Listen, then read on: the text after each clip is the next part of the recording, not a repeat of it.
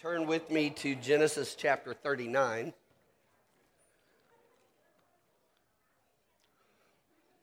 It will also be on the screen. It's in your bulletin if you need it there.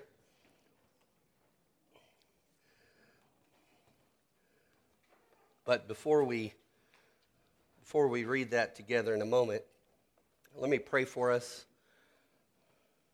and introduce our time together. Father, thank you again for the beauty of the sacrament of baptism to remind us of your faithfulness to us. And we pray even now that the preaching of your word, that your word itself and the preaching of it would again remind us of your faithfulness to us through Jesus. Would you do that? Would you allow us by your Spirit to leave here trusting him more, loving him more, and ready to serve you because we've been with you. In Jesus' name I pray. Amen.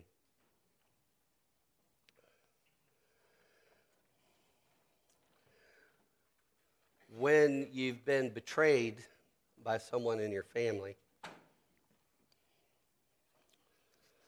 or when you've been lied about at work and your boss believes the lies, or when you're getting older and it seems like you've lived as faithfully as you can all your life, and yet now you end your days suffering from disease or disability or even depression. When you see or hear how well everything seems to be going for everybody else at school, for everybody else at work, for your neighbor down the street who just on your way here pulled out of the driveway with the shiny new boat. Everything seems to be going their way. They've got money, they've got talent, they've got the relationships you wish you had. They got accepted to the college that they wanted, but not so much for you.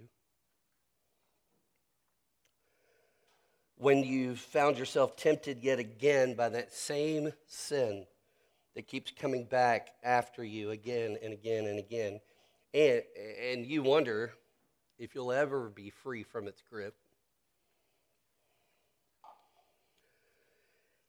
And when it seems like everything in your life is one step forward, 3 steps back. It's at those times when we might expect that God is distant from us.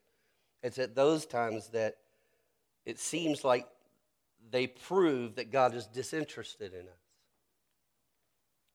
And we may find ourselves praying to God with words like these from Psalm 88. "O Lord, my life is full of troubles. I'm forgotten. I'm cut off from your care. You have thrown me into the lowest pit, into the darkest depths. I'm in a trap and there's no way of escape. O Lord, why do you reject me? Why do you turn your face from me?" Those are all words from Psalm 88. And Joseph could have prayed those very words in Genesis chapter 39. And perhaps he did, and we don't know. But what we do know from Genesis 39 is that there's something going on that Joseph might least expect and might find hard to believe in the situations he's finding himself in. So let's turn and find out what that might be. Would you stand with me and hear the word of the Lord who loves you from Genesis chapter 39. Now Joseph had been brought down to Egypt, and Potiphar, an officer of Pharaoh, the captain of the guard, an Egyptian, had bought him from the Ishmaelites who had brought him down there. The Lord was with Joseph, and he became a successful man, and he was in the house of his Egyptian master. His master saw that the Lord was with him, and that the Lord caused all that he did to succeed in his hands. So Joseph found favor in his sight and attended him. And he made him the overseer of his house and put him in charge of all that he had. From the time that he made him overseer in his house and over all that he had, the Lord blessed the Egyptian's house for Joseph's sake. The blessing of the Lord was on all that he had, in house and field. So he left all that he had in Joseph's charge, and because of him, he had no concern about anything but the food he ate. Now, Joseph was handsome in form and appearance. By the way, those are the exact words that were said about Joseph's mother, Rachel. And after a time, his master's wife cast her eyes on Joseph and said, "Lie with me." But he refused and said to his master's wife, "Behold, because of me, my master has no concern about anything in the house, and he has put everything that he has in my charge. He is not greater in this house than I am, nor has he kept back anything from me except you, because you are his wife. How then can I do this great wickedness and sin against God?"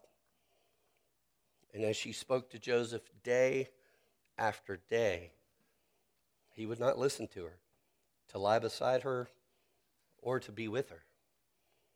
But one day, when he went into the house to do his work, and none of the men of the house was there in the house, she caught him by his garment, saying, "Lie with me." But he left his garment in her hand and fled and got out of the house. And as soon as she saw that he had left his garment in her hand and had fled out of the house, she called to the men of her household and said to them, "See, he has brought among us a Hebrew to laugh at us. He came in to me to lie with me, and I cried out with a loud voice. And as soon as he heard that I lifted up my voice and cried out, he left his garment beside me and fled and got out of the house." Then she laid up his garment by her until his master came home. And she told him the same story, saying, "The Hebrew servant whom you have brought among us came in to me to laugh at me. But as soon as I lifted up my voice and cried, he left his garment beside me and fled out of the house." As soon as his master heard the words that his wife spoke to him, "This is the way that your servant treated me," his anger was kindled. And Joseph's master took him and put him into the prison, the place where the king's prisoners were confined, and he was there in prison. But the Lord was with Joseph and showed him steadfast love and gave him favor in the sight of the keeper of the prison. And the keeper of the prison put Joseph in charge of all the prisoners who were in the prison. Whatever was done there, he was the one who did it. The keeper of the prison paid no attention to anything that was in Joseph's charge, because the Lord was with him. And whatever he did, the Lord made it succeed. This is the word of the Lord. Please be seated.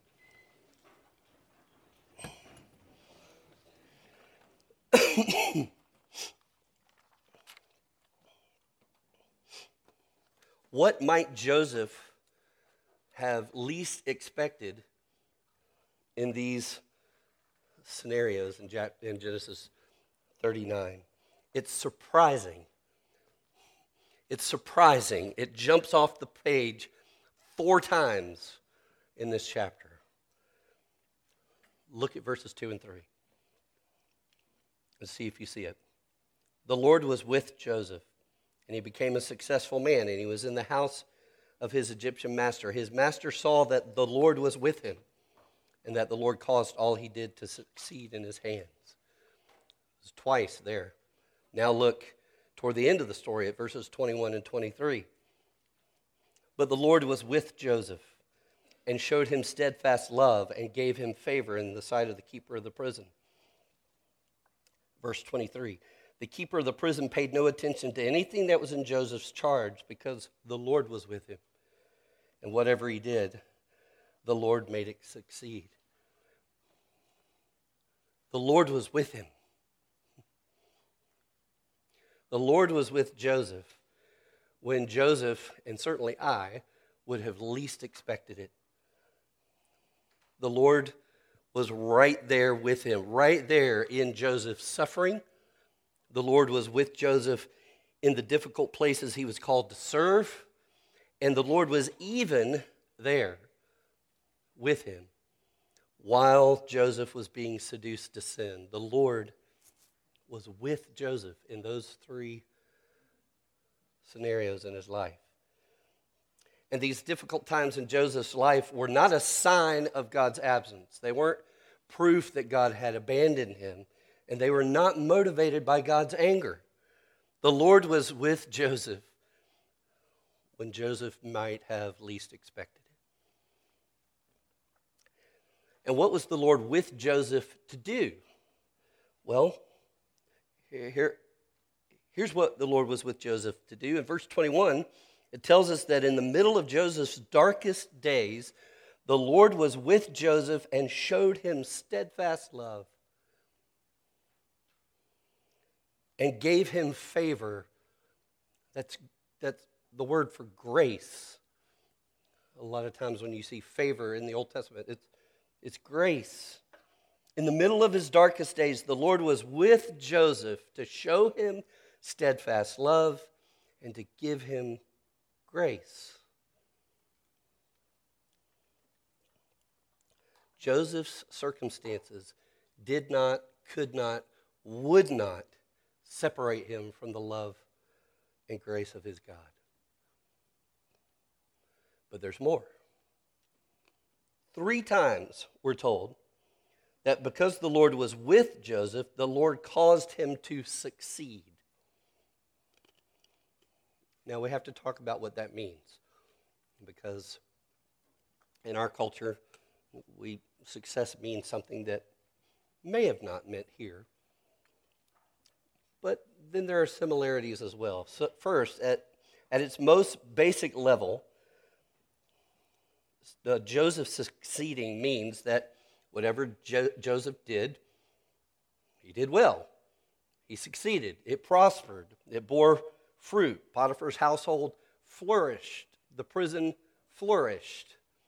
So yes, whatever, the Lord was with Joseph so that he would succeed in that sense. But it's more than that. There are clues in this chapter to another level of success, another kind of success. And the original hearers of this story, the people of Israel who were about to go into the promised land, having the second generation having left Egypt, been rescued from Egypt. The original hearers of this story, and anyone who's read Genesis up to now, would recognize these clues. And so here we're going to do a little bit of Bible study, so let me give you these clues.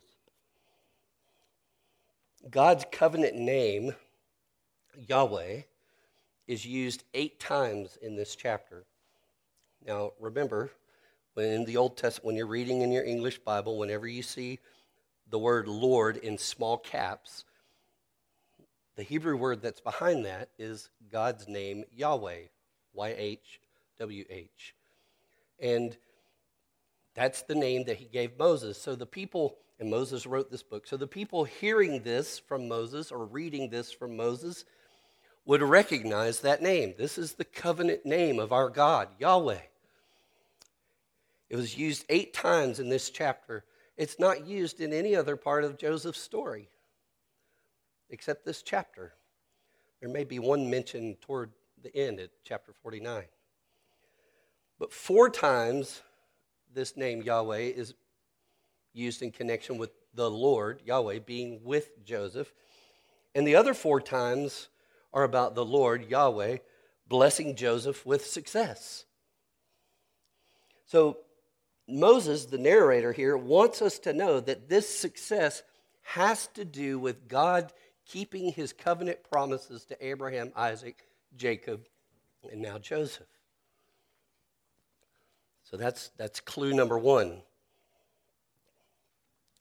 Clue number 2 is that there are echoes of God's original promises to Abraham from Genesis 12 in Joseph's story. Now, to help us remember, it's been a while since we were in chapter 12. Let me remind you of what God said originally to Abraham when he called him to go to Canaan. In Genesis 12, 1 through 3, God said,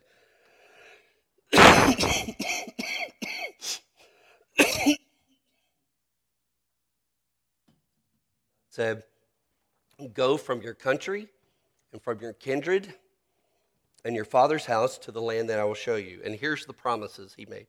He said, "I will make of you a great nation, and I will bless you and make your name great, so that you will be a blessing. I will bless those who bless you, and him who dishonors you I will curse.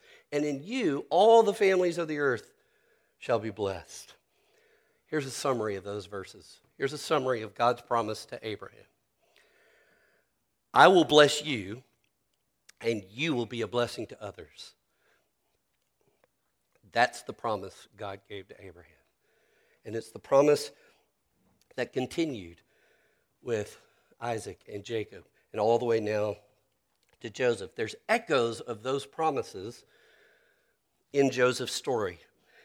For example, God is preserving Joseph over and over again. In the pit, in Potiphar's house, in prison, there's this preservation that God has promised. I will bless you, and I will make you a great nation. That's not going to happen unless God preserves this line that will become Israel. Another echo of those promises, God gives Joseph a great name in the sense that he has great influence and reputation wherever he goes. He had favor, grace with Potiphar and with the prison warden, and they respected him. In fact, Potiphar should have had Joseph killed if Joseph indeed raped his wife.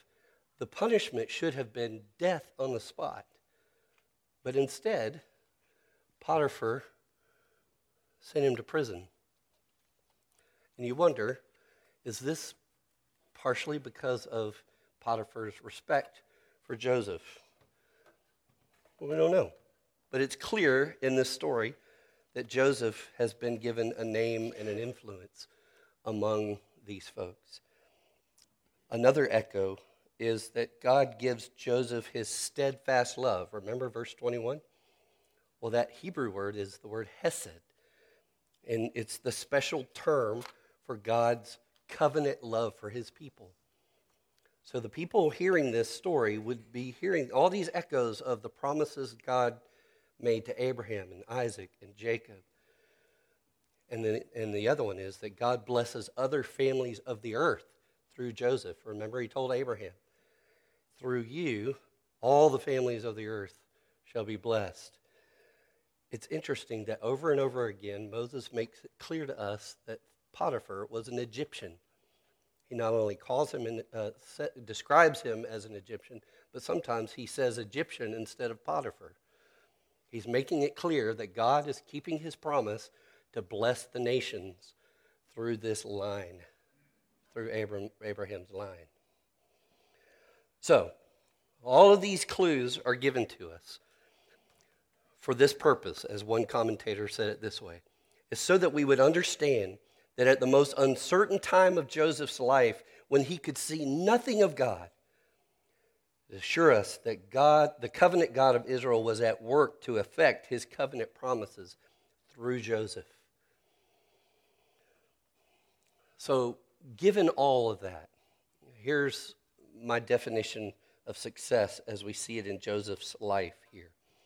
Success in Joseph's story is Joseph being shaped by God to trust and live according to the promises God gave Abraham, specifically, I will bless you so that you will be a blessing. So this is what success looks like in Joseph's life. He lives and believes that God has said, I will bless you so that you will be a blessing.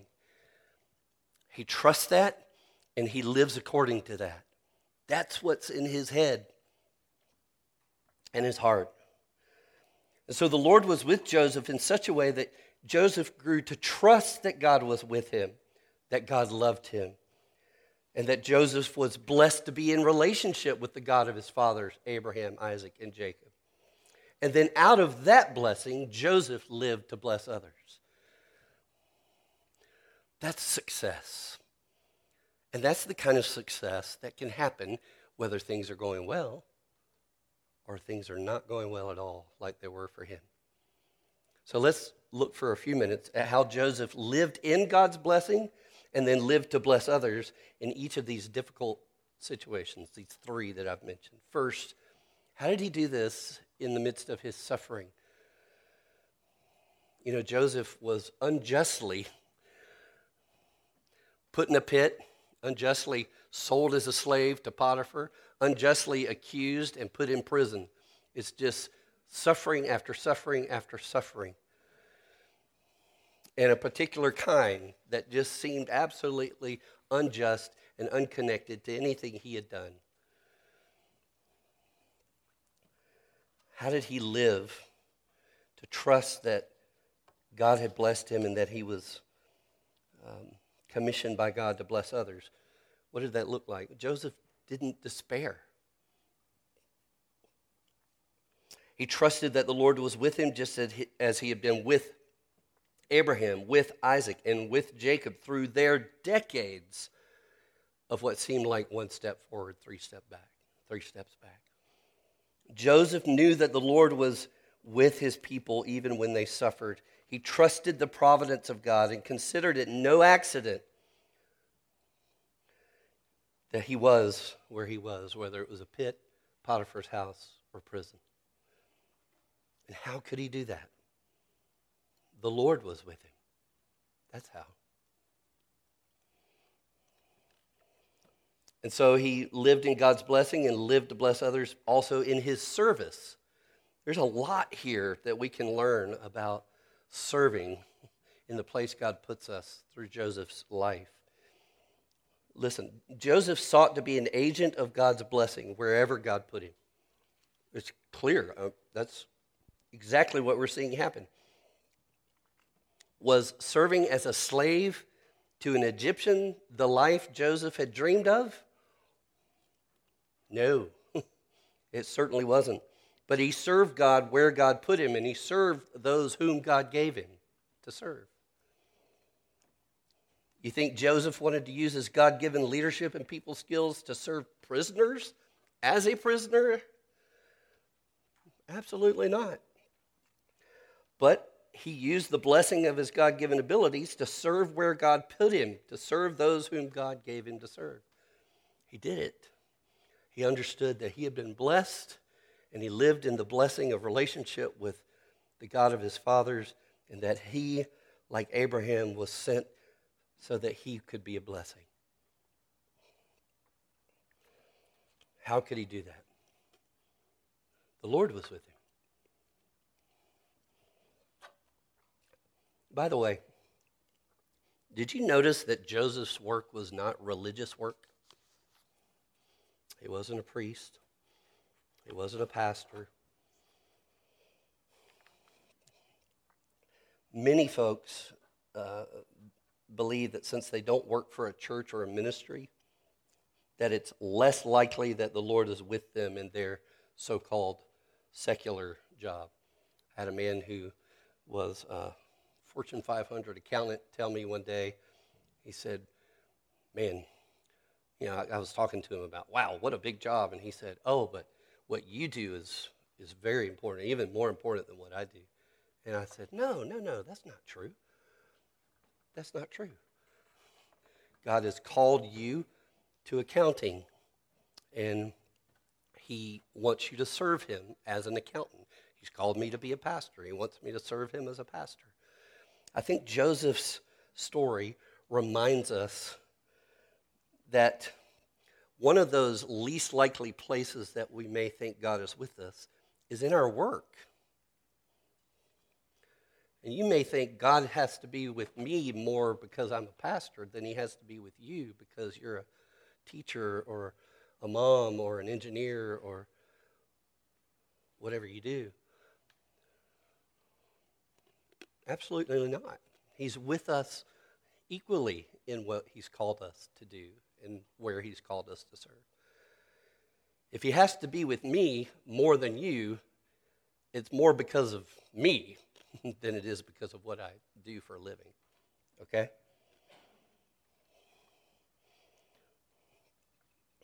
So Joseph's story is proof that the Lord is not only with you in your work, whatever it is, but his purpose is for you to bless others by your work, to use your work for the sake of blessing the people you work for and with, that they might flourish because of who you are and what you do. Go back and read this afternoon and look at how much it talks about how the people that Joseph served were blessed because of his service. And make that your calling in the place you serve. And remember that the Lord is with you as you do it. All right, the final place where you would think God is least likely to be with Joseph or with you is while being seduced to sin against God and others. Here in the story, the tension builds. Joseph has suffered unjustly, and God didn't stop it. Joseph was taken away from his place and his people, and he has no way home, and no one seems to be coming for him. No hope that they even think he's still alive. Joseph has to serve as a slave in a strange place, in a foreign place, of all places. And all of this and more might cause the best of men to say, I deserve better than this.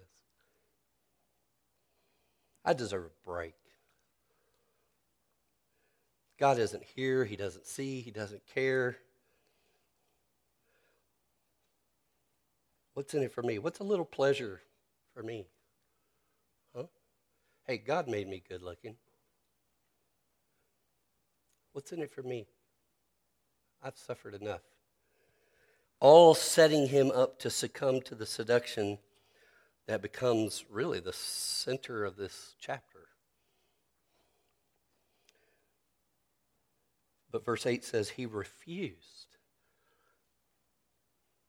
Brothers, put yourself in Joseph's sandals and think about having gone through all he's gone through.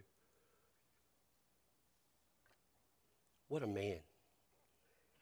But he refused and said to his master's wife, behold, because of me, and this wasn't arrogant, this was just recognizing God blessing Potiphar through him. Because of me, my master has no concern about anything in the house, and he's put everything that he has in my charge. He's not greater in this house than I am, nor has he kept back anything from me except you, because you're his wife. How then can I do this great wickedness and sin against God?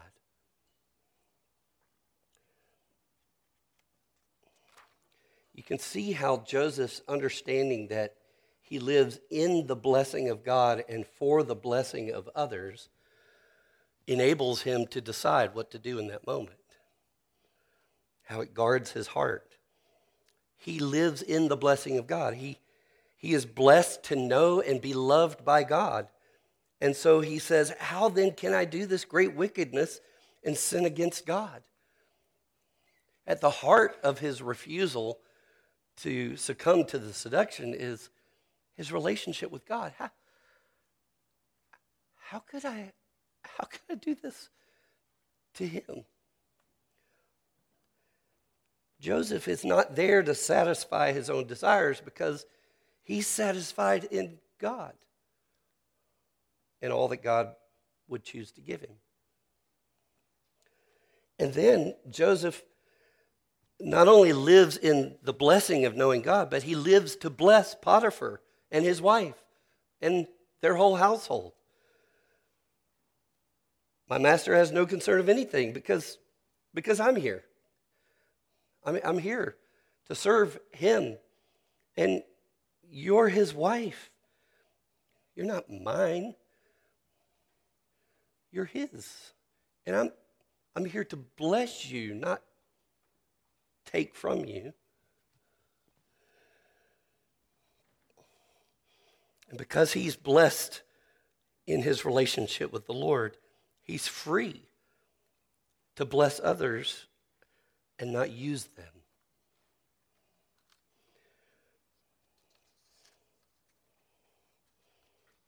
And so, friends, I speak to my brothers at this point, although I think my sister's research is showing that my sisters struggle with this as well. But brothers, when pornography just keeps coming back like Potiphar's wife day after day after day after day after day,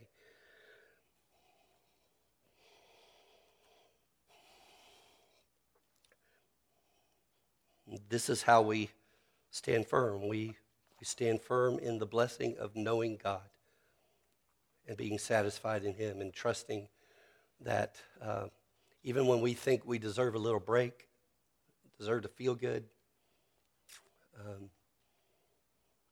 he knows where we are. He will take care of us. He will meet our needs. We don't have to get it from somewhere else. And then to remember that these are real people we're looking at.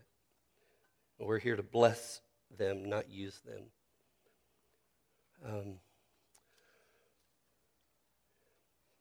I once heard of a Christian counselor who tried to explain how he counsels, and his specialty was sexual addiction. He tried to explain how he counsels people who are dealing with intense struggles with lust. And he'll draw a box on a board, and he'll give them the marker and say, tell me, if this box represents your thought life, tell me, by filling in the box, how much of your thought life is consumed with lust. And typically, the man would fill in most of the box. And what this counselor was telling my friend who told me the story is, my goal as a Christian counselor is not to try to get him to shrink the box or to shrink the what he's filling in. Yes, obviously, he wants him to think about, to lust less. He said, but what I really want to do is I want to expand the box. And I want to show him that there's a whole lot more to his life than this thing he's obsessed with right now. And friends, the axis of the box,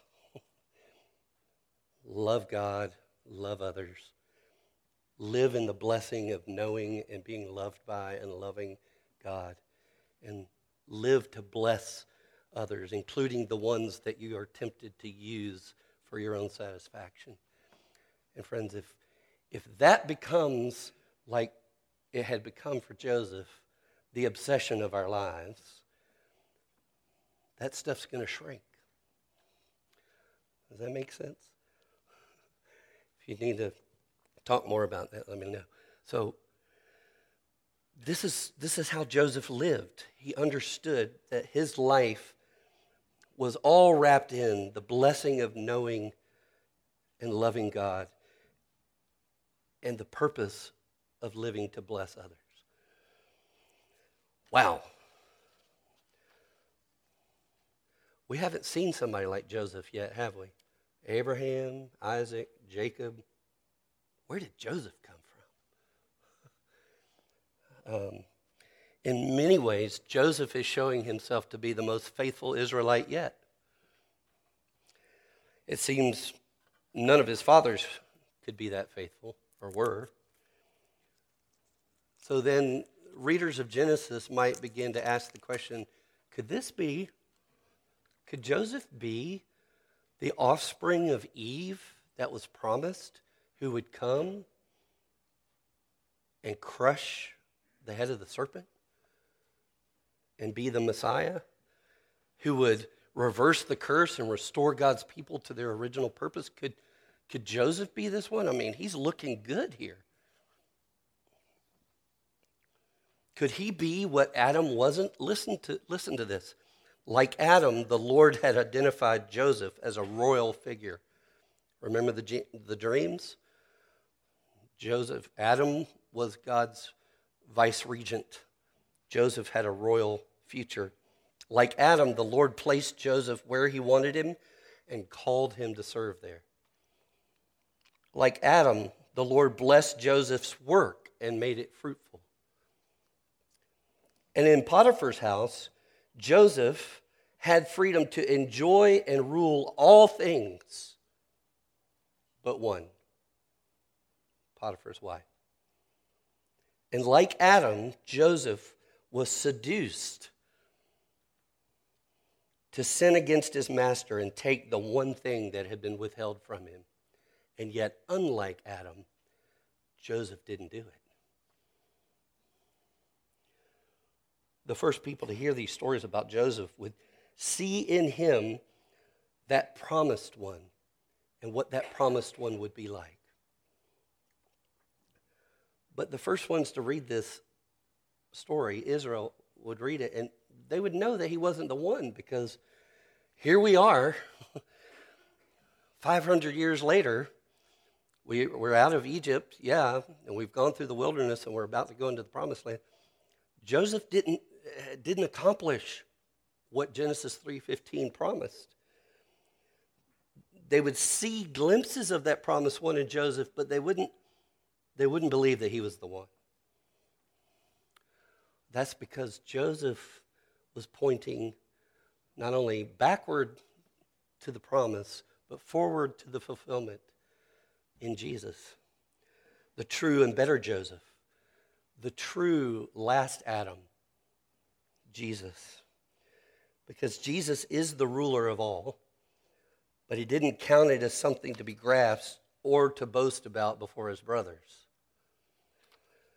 God sent Jesus to a far country to serve and to save and to do it as a slave. Jesus did his work faithfully. Jesus said in John 17, "Father, I have accomplished all the work you've given me to do." Jesus was a faithful worker and servant. Jesus was seduced by Satan himself in the wilderness, but he resisted because he did not want to sin against God. And although God was with Joseph and with Israel in times of prosperity and in times of adversity, Jesus, in the height of his suffering on the cross for our sins, Jesus was momentarily forsaken by God.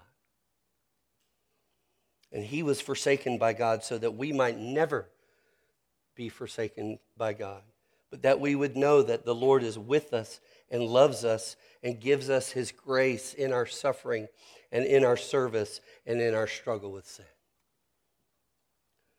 He came to be our Emmanuel, which means God with us. In our suffering, he is our Emmanuel. He is the one who suffered. In our service, he came as the one who came to serve, not be served. And in our struggle with sin, he came as the one who was seduced but didn't succumb. That Jesus is with and in all of you and me who will trust him with our stories. Remember, friends, if you're his, then Jesus is with you and in you by his Spirit when you least expect it in the week to come. As you suffer and as you serve, and yes, even when you are being seduced to sin against him, the Lord Jesus is with you and in you. And because Jesus has come to live, to die, and to live again for you, and to live in you, the Lord is with you in ways Joseph never could have dreamed of. So, friends, live in this blessing. Live in the blessing that Jesus is with you this week. And then wherever he puts you and whatever's going on, know his blessing and live to bless others through Jesus and with Jesus. Father, Thank you for the story of Joseph. And thank you most of all for Jesus. Thank you for the confident hope that we have that even when we least expect it, you're with us. You're with us because Jesus came to be God with us. Great is your faithfulness. Great is your faithfulness. In Christ's name we pray. Amen.